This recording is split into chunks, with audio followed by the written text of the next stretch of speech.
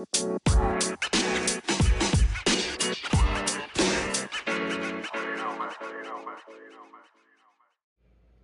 everyone, welcome to the Icing on Top with Savannah. I'm so excited to record my first episode.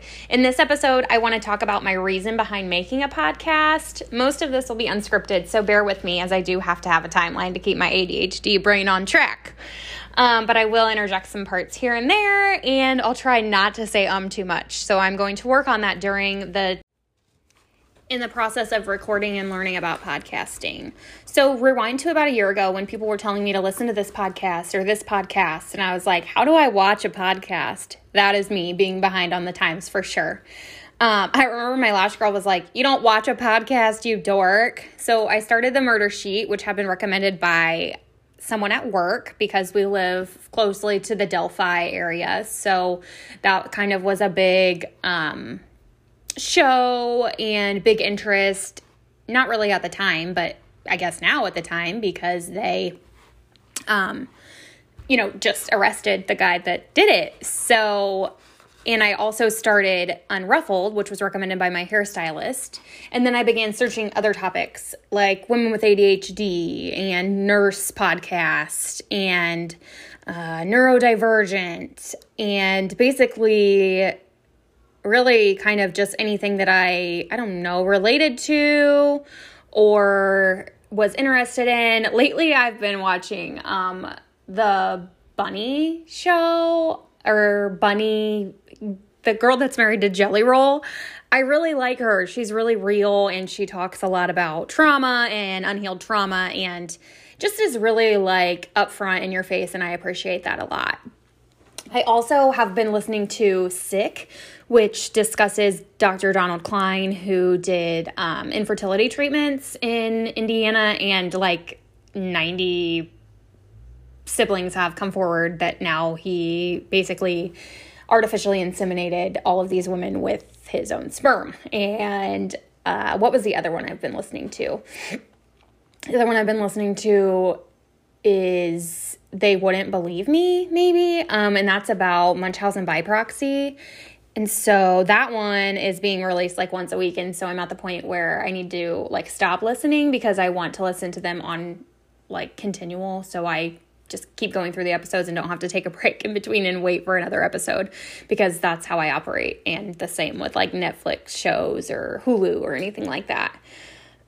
Okay, so back to the story. So I was also looking up like parenting topics because at the time I was battling with my little boy on almost everything. It was like terrible tantrums and everything like that. So, excuse me.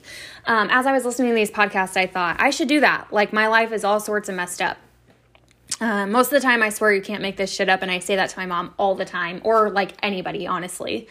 So fast forward to now, I have finally decided that I can do what I thought about while I was listening to all these podcasts on my way to and from work. That's my main listening time, is on my way to work and then on my way home from work.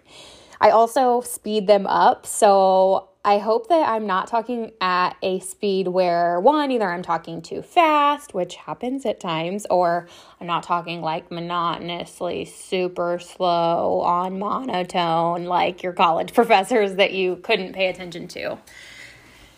So when I was struggling in the depths of postpartum depression, I made a video on my Facebook, and I kind of just talked about like, this is real, this is how I felt, like this is really hard, and maybe not even about postpartum depression, just like motherhood in general. Like this shit is fucking hard and nobody talks about that.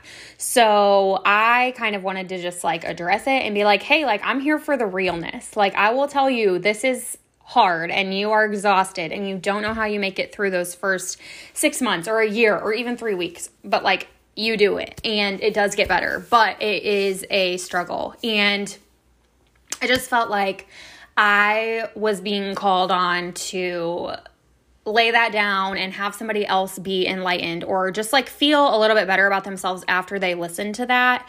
And I actually got quite a bit of, I don't want to say feedback and definitely not kickback, but like response. That's really the term I'm looking for. So I got a ton of response when it came to like, yes, girl, I'm with you. Like I feel this, or how about this situation or something like that. So I'm going to try and see if I can just like download the audio from that because it was a video, obviously. So I will try to maybe feature that here someday. I remember I had Conrad sitting on my lap. So it was, gosh, that was a long time ago. I should rewatch it just for some good laughs. So my goal is just to make that type of situation normal and parenting normal. And it's okay to say it's hard. Like, it is hard. I give everybody grace when it comes to that because it is the hardest thing I've ever done in my life. I jokingly tell new moms, like, motherhood is the most beautiful and the hardest thing I've ever done in my life. Like, the best and the worst thing at the same time. Not always simultaneously at the same time, but you definitely experience both of those emotions. So, again, I have always felt like my purpose on earth was to help people. That's why I became a nurse. And recently my therapist has been encouraging me to start journaling. And I love the thought of that, but the struggle to find time to sit down and do it. Of course, you ask, like, but Savannah, you can take the time to create a podcast. You can find the time to journal. Come on. So I really feel like maybe if I do start journaling, or if I at least write and jot some things down, like, that will help spark interest with my podcast and topics that I can discuss, or, you know, little things that maybe I forgot or left out. I can, you know, retouch on those after reading through my journal. So I feel like the important thing here is sharing my journey with everyone. Why put it under lock and key? Like, what if someone else is struggling with the same thing but isn't speaking out for fear of being told they're crazy? Well, welcome to the club, sister. I'm crazy too. Like this morning, picking up a prescription at the CVS drive-thru, it snowed in Indiana last night. And there was, you know, like on the awning that's like over the drive-thru, there was like snow, like slush, and it had melted enough so it like fell off onto my car. And I was like, phew, thank God that wasn't a dead body. And the girl inside CVS kind of looked at me like at first before I said that. She was like, oh my gosh, I'm so sorry. So when I made the dead body comment, she like started laughing and instantly said, but I watched that Dahmer show and it grossed me out. So I explained that I was a nurse, and the scene where, spoiler alert, if you haven't watched it, sorry guys, I'm about to ruin it for you, but the scene where he drinks the blood made me like almost vomit. Like, you have bit your cheek and you know that there is like a metallic taste to blood. And that scene almost made me vomit because that is so gross. And I was like, that could like never possibly happen now with all the blood processes that we have and we have to follow, like in the hospital side.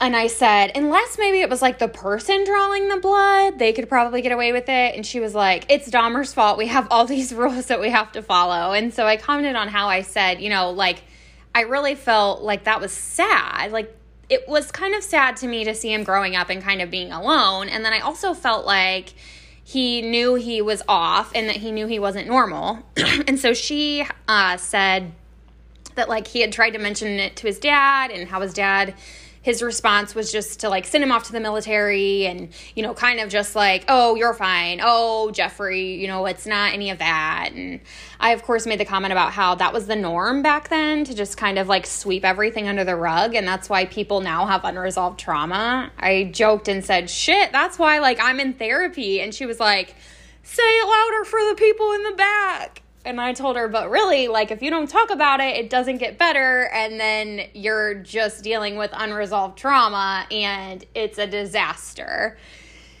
So this small interaction with her made my morning. Like, yes, finally people are taking mental health as a real crisis. And I just felt, I told her, like, before I pulled away, I was like, you just made my whole day. Like, my day is, like, instantly better just from having this conversation with you. So I really just feel like that's important. So I'm hoping that in my next couple of episodes, or in my whole show, if you find one thing that you relate to, like, let it be that you are not alone. And even if people don't talk about their trauma, and you may not even really recollect it as trauma, but I feel like I didn't necessarily start breaking down all of my trauma until I had my little boy and I had to parent. And then I had to look back at how I had been parented, because I'm like, whoa, like, Why am I so overwhelmed right now? And I mean, when you're dealing with ADHD or at one point postpartum depression or, different things, when you're dealing with different things on top of parenting, it is easier to become overwhelmed. But I really feel like we have to look at ourselves, that Michael Jackson song, I'm starting with the man in the mirror. Oh yeah. Like, I really feel like you just kind of have to look at yourself in the mirror and like, who is the person that I want to be and who is the person that I want my kid to remember me as, and what do I want to do with, how do I want to deal with this, or how do I want to approach this, or like what was one thing that your parent did that really drove you nuts and I will never do that, or I don't ever want to be that person. So like I said, I didn't really start dealing with that until after I had my little boy, and I think that has become a big part of who I am. So I feel like it's really important to talk about all those things. And I just basically want anybody out there that's listening to find some relatability. And yeah, like, it may be a shit show, but it's my life. And if it wasn't crazy, I wouldn't know how else to be, which is also a trauma response. But we'll get into that part later. So, in the next episode, I want to kind of introduce myself to you from beginning to currently where I am. So I'll go back to like my story, like how old I am, where I'm from, my parents, just growing up and motherhood, and eventually to where I am now and my career and all of that stuff. So that episode may be in 2 parts, trust me, because there's a lot. So before I go, I just want to leave you with, for the week, kind of just remember that this is a place of comfort. So I will talk about anything. If you have any suggestions or questions, I will talk about that. And I just want to remind you that it may be raw and it may be real, but at least it's loving, even if it's a shit show. So again, guys, follow, like, subscribe, or whatever you have to do to get notifications about when I post the next episode on Apple Podcasts, Spotify, or wherever you listen. Thanks, guys. Have a great week.